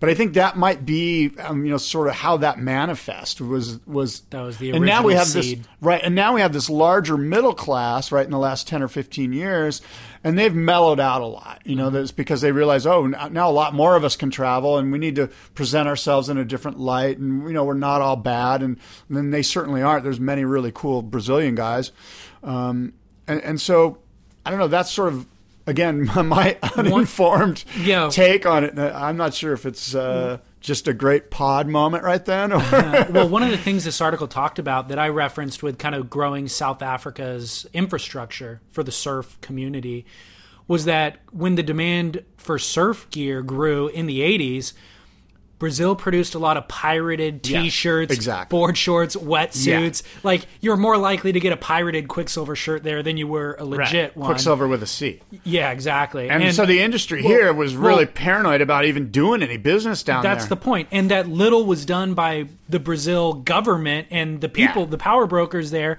to combat this. And so it left the industry scorned, and they now don't want to sponsor Brazilian surfers. So there was that lag time for the community there to get quality equipment, quality whatever, to really support. And then couple that with what you're talking about, when they get on the road and start traveling, they're definitely looked at as a second class surfing citizen coming into. I don't know if they're second class. They're just looked at as like. It's interesting. Like, there's sort of this ethos or this ethic, I guess, at least for California surfers, that we're kind of quiet. We don't travel in large packs. We try to do everything kind of on the down low. God forbid we show up at Puerto Escondido with 7 of us, and they sort of have always been like this roving pack. And so those two ethoses, those two ethics sort of collided a little bit, the California way to do things and the Brazilian way to do things. And and so of course the media being sort of centered here in California, we sort of looked at it negatively. Here, no matter who you are, what line of work you're in, where in the world you live, if you're used to doing things your way, you're just used to driving the same route to work every day. You got your coffee in your hand, you pull up at the stoplight, you've done it a million times before, but a lifted truck pulls up next to you with super loud muffler, windows down, and he's blasting music on full blast. And you're looking over at him just going, dude, you're totally upsetting my routine. You have to roll up your window now and turn your radio up so that you can hear what you want. That's what happens. Anybody would be offended by that. Yeah. Anybody would around the world, no matter what you're doing. Yeah. And that's really what kind of happened with that cultural surf scene thing, And so, not for better or worse, that guy in the lifted truck isn't a bad human being necessarily. But that's just what you got to be sensitive to other people's. I don't know. Yeah, no, you're that right. came before, For sure. So I think that's what happened. But I think that there is a lot to be said, and we've said a lot about it on this show, for the passion that it takes to do what they've done, to persevere, and what Silvana Lima is the best, most recent example done, traveling around the world, selling all of your goods to finance your trip on the QS to then qualify for the tour, not getting any support. The amount of dedication that takes really says something that we could now learn from because we become complacent. I don't know her situation fiscally, what kind of background she comes from, but I get the sense that she's like a twisted knee away from bankruptcy. That's the vibe I get, that all she needs to do is have a little minor injury and she's out for 2 events and flushed down the toilet of pro surfing. That was actually her story 5 years ago. Oh, interesting. Yeah, she was competing with Stephanie Gilmore for the world title, and she twisted her knee and became a waitress. Truly. Yeah. And then went back to Brazil, trained jiu-jitsu, trained all this stuff, started from the ground up, and now she's here again, Is she marketable in the sense that, would Roxy or one of these, or Rip Curl, would she got that Alana vibe at all? Because I really don't know too much about her. Definitely not the Alana vibe, but, that's the crux of the question we talk about. Yes, she's highly marketable in Brazil, specifically. to a huge degree. But here's the question: is what do you sell? What infrastructure do they have there that they could sell to their community, and their community would prefer to buy the legit version of the shirt versus the pirated version of the shirt for a fraction of the price?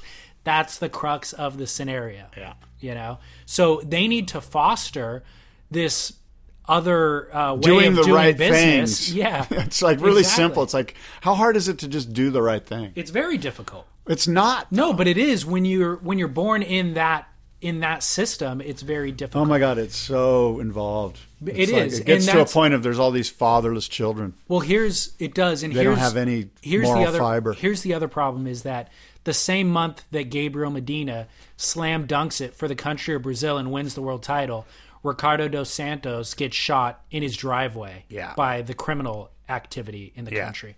So for every slam dunk, there's then an air ball. Yeah. I'm mixing my analogies now but that's a pretty good analogy. Well, that one's on point, but I think that that's a uphill battle that they're going to have to fight for a long time. There's political corruption. There's all these other things going just on. Not doing the right thing. Yeah. So mankind. I got more on that'll arrive in the closing segment of the show. But if you have other segments in between, feel free. I think I got one or two other things. Let me see here.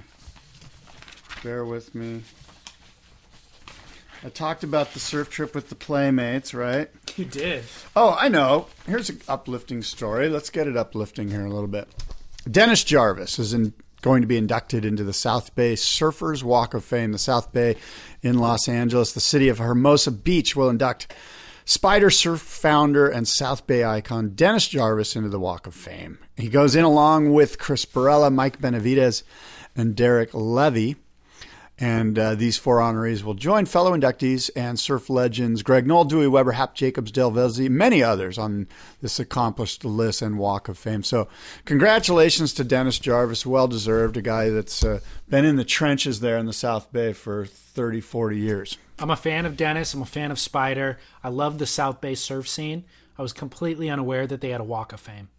Yeah, they got a Walk of Fame. Where is it? City of Hermosa Beach. And it's on like Huntington Beach. It's in the on ground. a sidewalk. And it's like little emblems. It's on a sidewalk. I don't know. I've never seen it, to be honest. I never have either. I'm just happy for Dennis, so I thought I'd bring it up. They do the South Bay. So I don't know. Listeners probably don't realize if you live outside Southern California, South Bay was the first epicenter of the surf industry in Southern California in the 50s and 60s. That's where it was. But also, I don't think people outside realize the cultural diversity between all these little areas of Southern California, but even LA itself. You think LA and you just have this stereotype of like Hollywood and vegan quinoa and kale eating, like you're still talking about Leucadia. Or there's parts of San Diego as well. But I mean, literally, the next city over is Watts and Compton, you know, and where Snoop Dogg's from. Yeah. And then right buffered up next to that is this South Bay community where there's great surfing happening.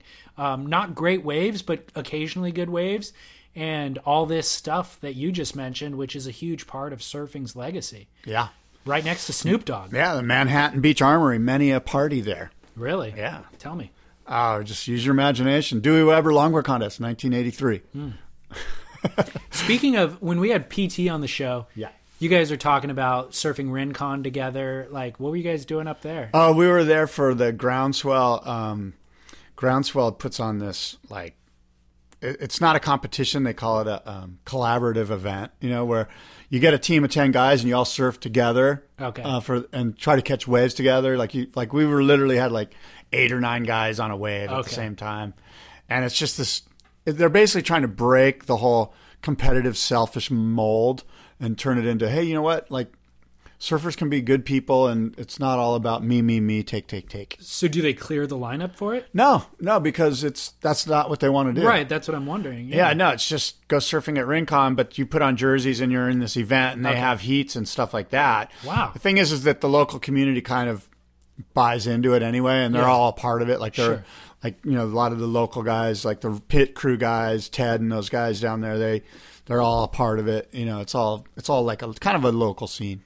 And is there money involved? Is it go to charity? Like, no, we're trying to raise money for the Groundswell Society, and they're the ones that are like beautifying the Rincon area or using the money to help with like education platforms and stuff like that. Yeah. So you and PT and whoever else just go up there just to... I was on a team. Somebody goodwill. invited me to be on a team. So I was on a team up there and the Pacific Beach Surf Shop. Cool. Surf team, yeah. Cool. And it was really cool. It was super fun. I had this one wave where 9 of the 10 guys on my team caught a wave together, and we were like passing our hats back and forth and high-fiving each other. And at one point, one of the guys fell off his board, and his board was sort of ghost riding the wave in front of me. So I picked up the board, put it under my arm, and continued to ride the wave, and there's still like 6 guys on the wave. And a few yards down the line, I throw the board that's in my arm down on the wave, and I do a little step off onto that board, and then I continue to ride that board the rest of the way. Board transfer. Board transfer. Like Thank Jamie you. O'Brien at Pipeline. Thank dude. you. That's the phrase I was looking for. And you did it successfully? But of course. Have you ever done it before?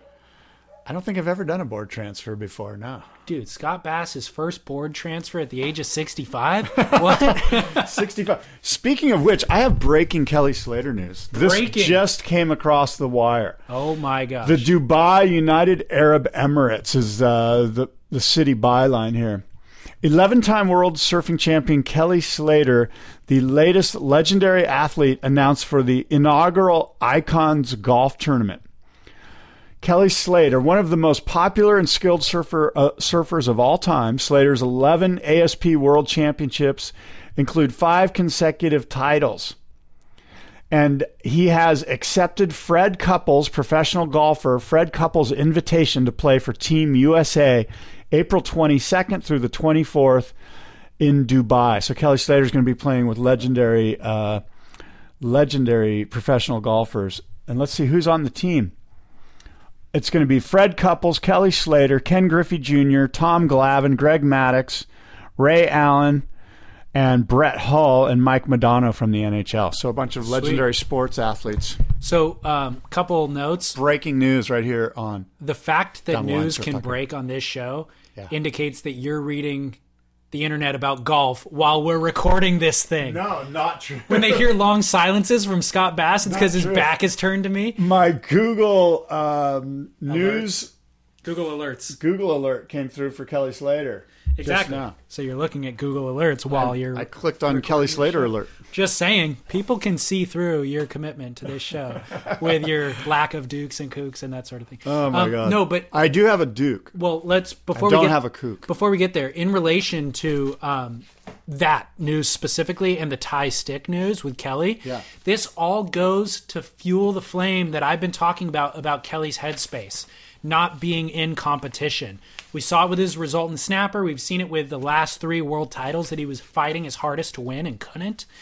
He's got other interests now. Well, interestingly, you're right, and it's sort of, it actually helps Kelly because I think, he's had years where he's like, I wasn't even really going for the world title, and then I had a couple of good results, and I realized, oh shit, I'm in this thing, I better do good, and then he focuses. Yeah. So in a weird way, the lack of focus could help him a little bit here. It might. I think this is different.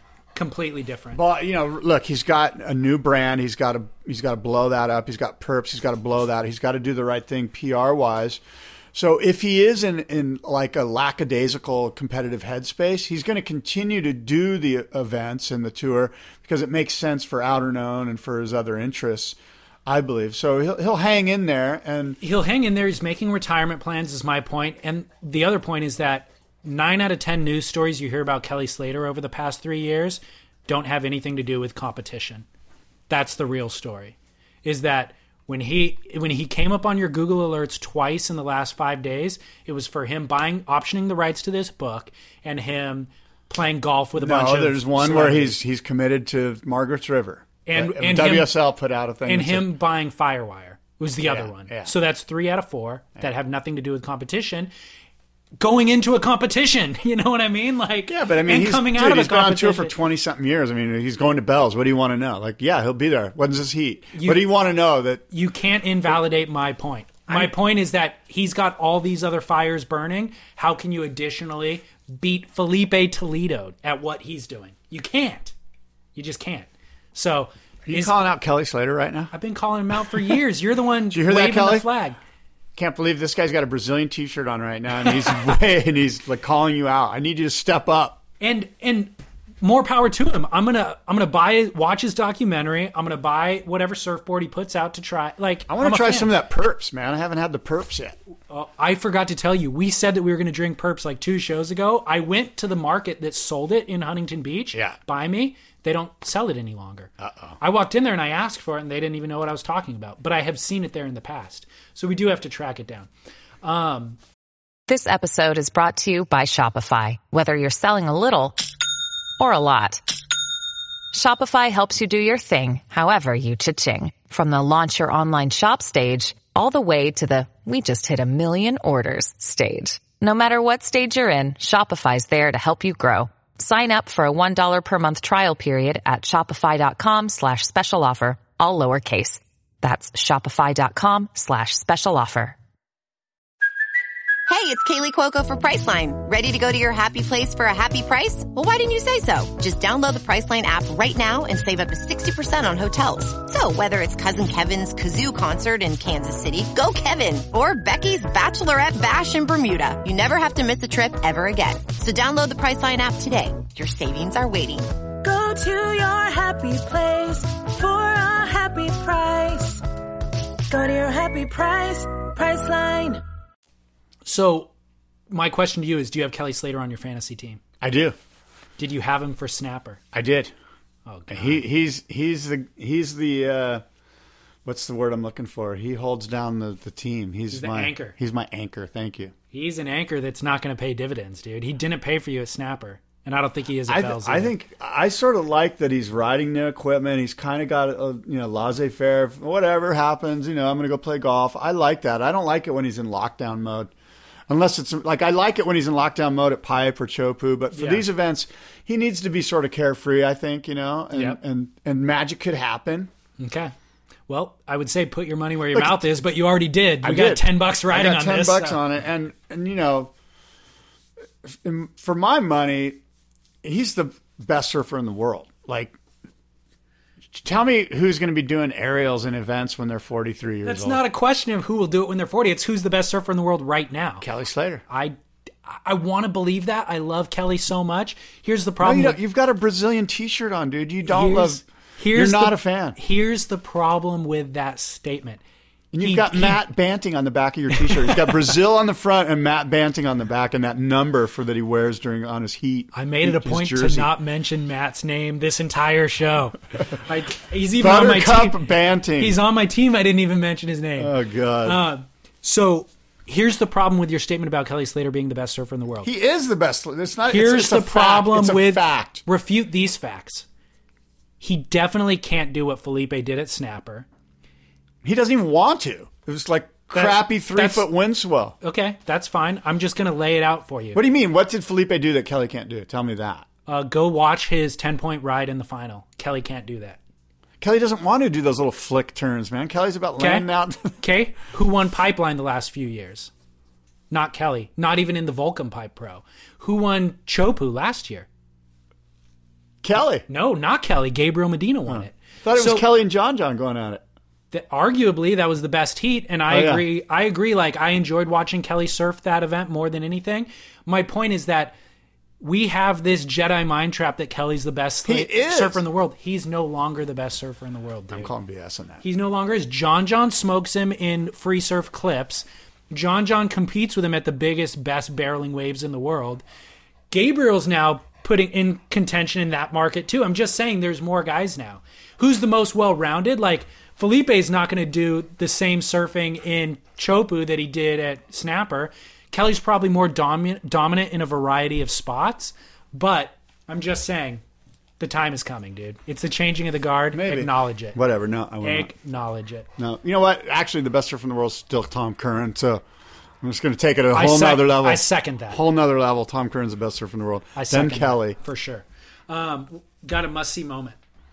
I do. It's, this recent South Swell run that we've had here was huge down in Puerto Escondido. There's a great sequence of Oscar Moncada getting a sick shack at Puerto Escondido, a real clean barrel. Have you ever surfed there? Yeah. How is it? It's insane. It's full-on heavy barrel fest. It looks I got some pics I'll have to show you. It looks so gnarly. It is gnarly. I almost died there. Yeah. I mean, I surfed kind of no man's land in Huntington Beach with this last run of South Swell where there's a lot of paddling and all that. And it's like I get smoked and exhausted and could not imagine surfing Puerto. Giant beach break, rip currents. Heavy. It's heavy. You go to church. When you go to Puerto, you go to church. Like you're praying. It's heavy. It looks so gnarly. Yeah. My must-see moment is one of my favorite surfers in recent years who Scott Bass will never acknowledge because Scott's probably never heard of him because he's not an American surfer and he's not going for a world title. But his name is Jay Davies. Are you familiar with Jay Davies? I am familiar with Tell me one thing. Tell me two things about Jay Davies. He spells his name like the guys from the Kinks. Okay. Where's he from? What country is he from? He's from like Queensland or something. Yes. Okay. He's not from Queensland, but he's from WA. But Jay Davies is kind of powerhouse, looks like a rugby player or a UFC fighter. This real well-built surfer that just surfs incredibly well. Unsung hero of our sport, underrated. I don't think he's an unsung hero. Unsung hero. Why? What does he do that's like, what's so heroic? What does he do? He does bottom turns, top turns, surfs gets to beautifully so and what, brings joy into my life. 1 million people surf good. I mean, like, are we all unsung heroes? No. I would say he brings the type of joy in my life that Tom Curran does. And you sing Tom Curran's praises because he's blue-blooded, blue-eyed American boy. I'm saying Jay Davies is the same thing, but this guy that Jay just Davies is not Tom Curran. Okay, he's not Tom Curran, but he brings the same joy into my life. So my point is that you don't show any acknowledgement. Anyways, Jay Davies at P-Pass is my must-see moment. That's a sick barrel. This video came out. It's a full clip put out by Ruka, Jay Davies' recent sponsor. And Jay Davies just surfs so beautifully, powerfully at this super powerful reef pass It's an easy wave to ride. And we don't... I've surfed there. It's like drop in, get tubed. It's not that hard. Oh, my God. You cannot acknowledge anything. No, it's a sick clip. I love P-Pass. But it's pretty like roll in. It's a roll in drop, and you just set up. It's like you can't not get barreled there. Like there's only one thing to do. Yeah, well, here's what I love about it is that for must-see moments, we throw these off-the-wall stuff that sometimes aren't surf videos. This is a classic 2.5-minute surf video clip, slow motion, a guy getting barreled, and I was mesmerized by it. You know, we've seen it a million times before, and it was like, holy crap, you must see. You got to watch it. Every once in a while, you got to watch that stuff. All right. Who's your Duke and Kook? You know, my Duke, you can see I have written it's Oscar Moncada. So the same exact thing as your must-see moment? Yeah. Huh. Yeah. Wow. Yeah. Who came unprepared to today's show? I'm so prepared. Look how many notes I've got pages of notes here, dude. All the people want is Duke and Kook. You know who I think your Duke should be? That guy. What's his name again? JDN Photography. Oh, yeah. At JDN Photography on Instagram. Yeah, he's a great photographer. And why is he the Jason? Duke? No, it's Jonathan. Jonathan Nemmerhoff, right? Nemmerfro, yeah. Yeah. Why is he the Duke, Scott? He was very generous and sent David and I a couple of prints of those Slurpee frozen slush waves up in, is it Maine? Nantucket. They're such great prints, and thank you so much, Jonathan. We talked about these images on the show. Really appreciate it. That went viral, and they covered Jonathan on Good Morning America, and New York Times did a story about Jonathan. And he's a listener of the show. We talked about these images and how rad they were, and he was kind enough to print a few and send them our way. So Scott was pointing out that this may be the first payment we've received for this collaborative podcast effort. That's right. Which is pretty rad. So thank you for that. JDN Photography on Instagram if you want to follow. My Duke is Mason Ho. That's a good one. He's on my fantasy team. I put him on there. I figured that, and there's truly a wild card. Mason is truly a wild card. Always. Yeah. So the reason why Mason's my Duke is for multiple reasons. He was recently added. He got sponsored by Rip Curl, basically. Yeah. Reportedly, he's getting $200K a year from Rip Curl. Yeah. That's nothing to sneeze at. No. Good for him. I'm glad for him. I'm stoked for him. Mason's consistently provided entertaining content for us for like years now. And I feel like he's probably been underpaid. And he didn't care. I mean, he just loves having fun and surfing. But he puts out interesting clips all the time. Seems to have more fun than anybody. And thankfully, Rip Curl picked him up. And now he'll be able to travel the world. He's kind of like this generation's Pat O'Connell. Totally. You know what I mean? Completely. He's just like super happy-go-lucky. And he absolutely rips. But we've only really seen clips of him from like Hawaii. I mean, 9 out of 10 of his clips are from Hawaii. I've never seen him in a full suit in my life. No. It's going to be interesting. He's done some stuff in Western Australia, and he talks very highly of Western Australia and the Gold Coast. Yeah. So I think I'm excited for this relationship because I think now we'll get to see more of Mason in a wider variety of places. But the additional... So he's also entered into the Bells event as a wild card based on this new relationship with Rip Curl. I don't think he's going to do well, personally, at Bells. I think he's going to get smashed. He's going to go up against the top seeds. He can't even make it through round 2 of QS events, other than in Hawaii. So I don't think he's going to do well in a competitive realm. But another thing I loved is once he got that sticker on the nose of his board, he recorded a little video and put it out on Vimeo.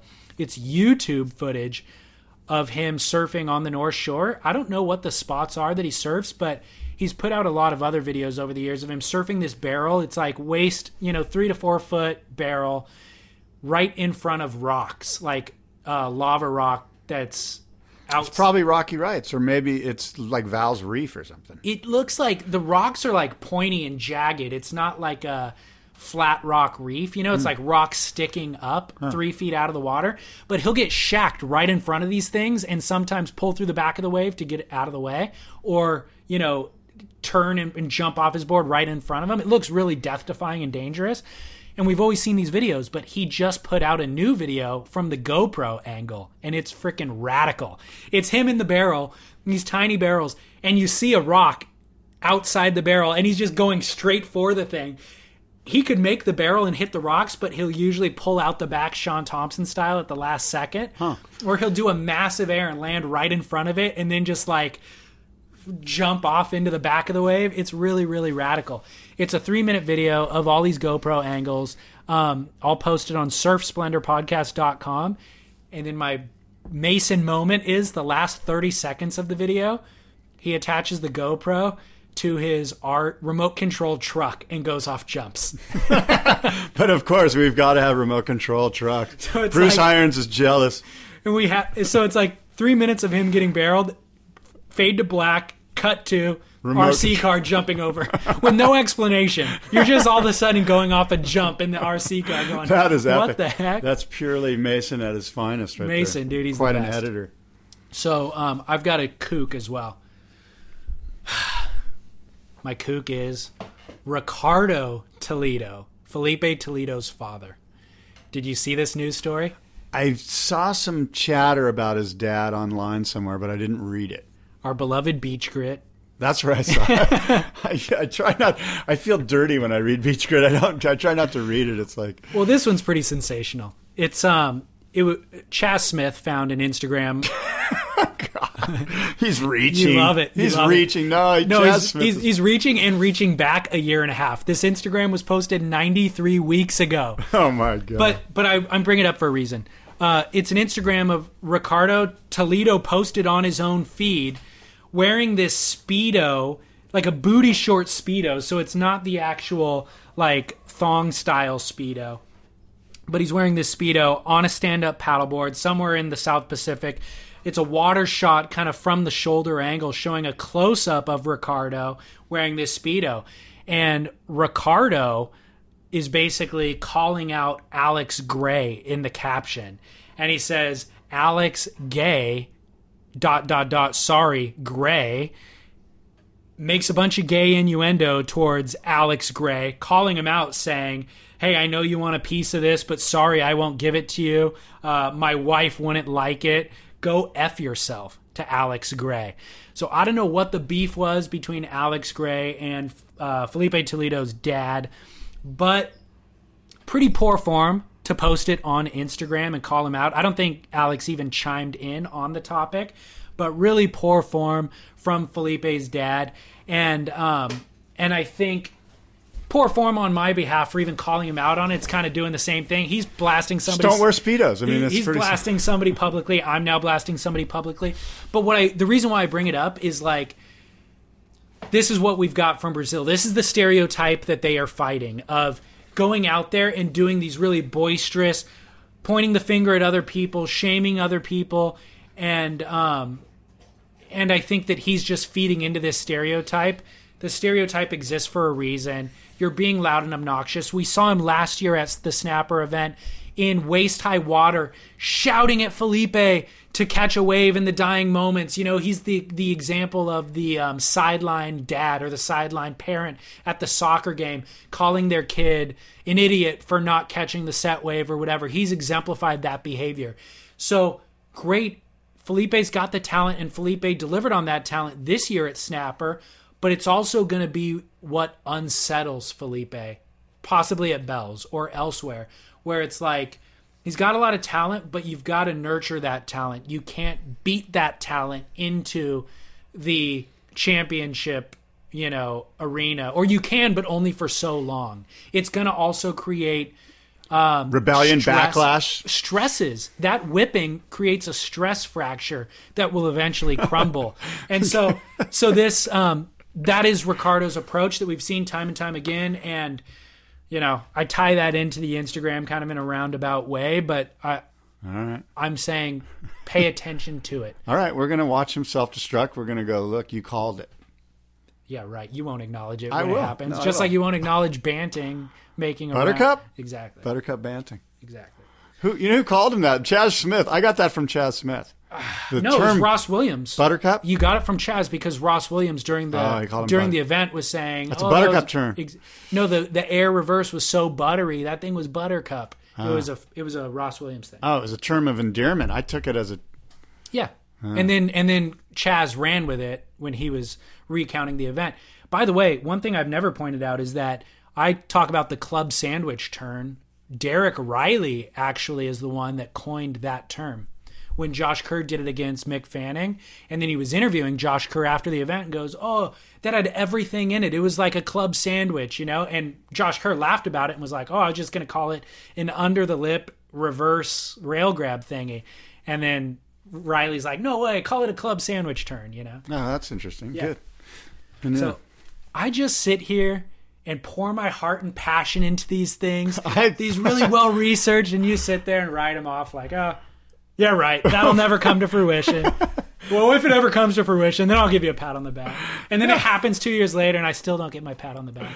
Dude, Buttercup, he's made the CT. Let's watch him wallow at around 27 or 28, whatever it's going to be. I might have him on my fantasy team. You don't even know. So. Watch Felipe self-destruct. Everybody's so hyped on him. He's going to self-destruct. And I'll say, these are the reasons. It was poor parenting. Okay, fair enough. Well, we have got to run. Is that everything? That's everything, dude. Well, yeah. That's everything. I've spoken. We've tried to create a fun, lighthearted podcast here today. Don't take anything we've said too seriously. It's all just David and I riffing. My heart is 100% in it. Take it super seriously. Everything is alleged. Anything we said is alleged. Did you get a cease and desist letter or something that you're not talking to me about? I feel like you're now like tiptoeing through the show. No, I'll say everything, but I just got to we've got to throw these caveats on top of it so that. So if you want to get a hold of us, you can reach David. His email's hello@surfsplendorpodcast.com. hello@surfsplendorpodcast.com. He just put out a great podcast, an interview with Tom Carroll that you're going to want to check out. Hey, thanks, man. And my email, surftalksandiego@gmail.com. And you can find the show there, downthelineradio.com. Downthelineradio.com is where I post the show. Surf Splendor Podcast is where David distributes the show. We need to start hyping the boardroom show too, because that's coming up hot. I know. In fact, I will say this, that Randy Rarick's coming out to do Antique Roadshow style collectible surfboard appraisals. So if you have some old surfboards or some memorabilia and you want expert professional appraisal, come out. Randy Rarick will be doing appraisals at the show. And the other thing that I want to mention real quick is the Craftswomen of Surf Shaping Exhibition. I've got 4 women already lined up for this. These women are great shapers. Valerie Duprat, Christine Brailsford-Caro, Whitney Lang, and who am I missing? Oh, Kelly Connolly. Mm-hmm. So those 4, and And what we'll do is the next show we'll do quite a rundown on the boardroom. Sounds good. Let's get into the whole schedule. Because there's a lot of work that's gone into it, and some exciting things happening, and we really haven't given it its due quite Believe me, yet. normally I'm self-promoting the living crap out of it. So we'll do a show involving... Well, did you come up with this craftswoman concept after you slandered female surfing last show, and now you feel the need to redeem yourself? I have never slandered female surfing. He's wearing his No Ma'am T-shirt that he got from No Ma'am T-shirt that he got from Married with Children back in the 90s. I'm getting a No Ma'am T-shirt just because I think that would be the best T-shirt ever. So I'm going to definitely get one. No Ma'am. Anyway, until next time, for David, this is Scott saying adios and aloha.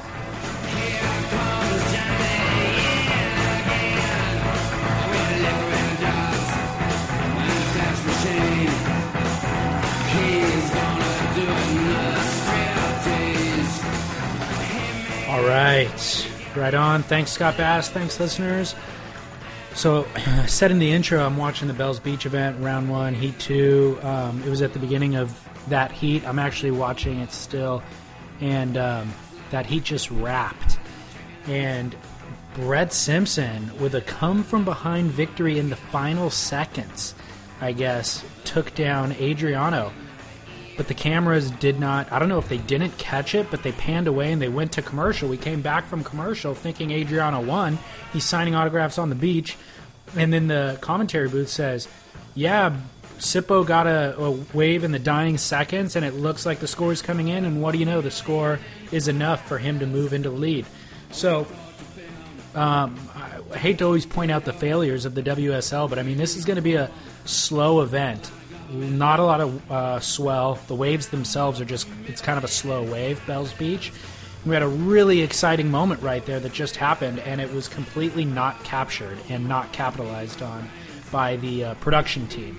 So that's a bummer, but bravo to Brett. I was saying in this episode that Matt Wilkinson generally has one event a year that he does really well at, and that was Snapper this year. We'll see if he does well again. But the same could be said for Sippo. He doesn't really seem to make the quarters, but there'll be an event that he makes it through to round 5 on. And I think this wave and this style suits him very well. And he made it out of round 1, which we don't see too often. So hopefully this could be Sippo's event, and maybe it'll even build momentum for him going into the rest of the year. That'd be rad. So I'm a Sippo fan. All right, well, that's it for today's show. Again, surfsplendorpodcast.com is where you go to see all of the things, videos, photos, links to all the articles that we discussed in this show. And then social media, of course, at Surf Splendor on Instagram, Twitter, and then find us on Facebook. And lastly, rate and review the show on iTunes. That helps the show to grow. That helps other people to find it. We produce the content, but we rely on you to disseminate it and spread the seed. All right, thanks for doing that. I'll be back next week with an all-new episode. I'm actually talking with the CEO of Matus Wetsuits, and it's a really interesting conversation. It's certainly about wetsuits, but really we're talking about business and growing a business, trying to run a business in Southern California, growing a small business, capitalization, branding, marketing, all that stuff, which I think Matus has done incredibly well. So look forward to that conversation. I thoroughly enjoyed it, and that'll go up at the beginning of next week in about 7 days. All right? Enjoy Bells Beach. Talk to you then. In the meantime, shred on.